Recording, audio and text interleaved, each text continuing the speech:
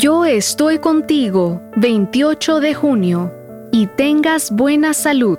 Ninguna enfermedad de las que envié sobre los egipcios traeré sobre ti, porque yo soy Jehová, tu sanador. Éxodo capítulo 15, versículo 26.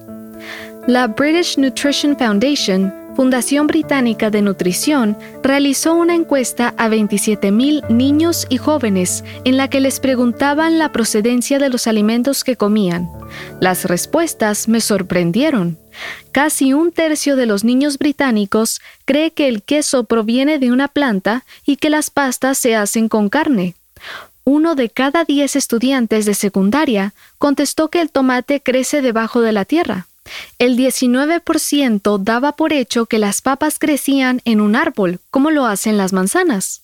Todo esto nos puede parecer irrisorio, pero debería motivarnos a reflexionar.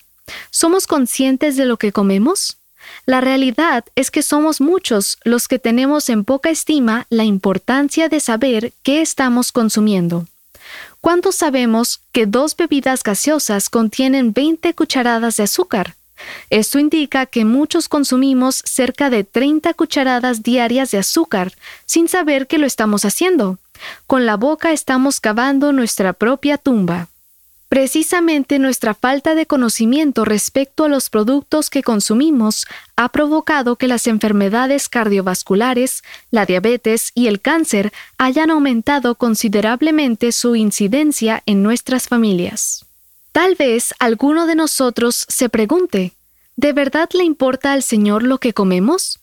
La Biblia declara que el Creador está pendiente de todos los ámbitos de nuestra vida, social, físico, mental y espiritual. De hecho, en las Escrituras, solo Dios tiene autoridad para definir la alimentación adecuada para nosotros. En Génesis, antes de la entrada del pecado, nos dejó una alimentación basada en legumbres, verduras, hortalizas y frutos secos. Génesis 1:29. Luego, tras el diluvio, nos autorizó la ingesta de carne procedente de animales limpios y nos prohibió el consumo de animales impuros en Levítico capítulo 11 y Deuteronomio capítulo 14. ¿Y por qué está nuestro Creador interesado en lo que comemos? Pues porque somos el templo del Espíritu Santo. 1 Corintios 6:19. Porque Él desea que tengamos vidas felices y sanas. Juan 10:10.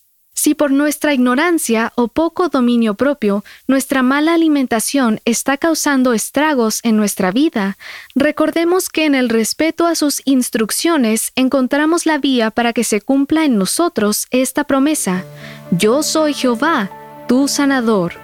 Hoy podemos confiar en que el médico divino nos dará sanidad física y espiritual.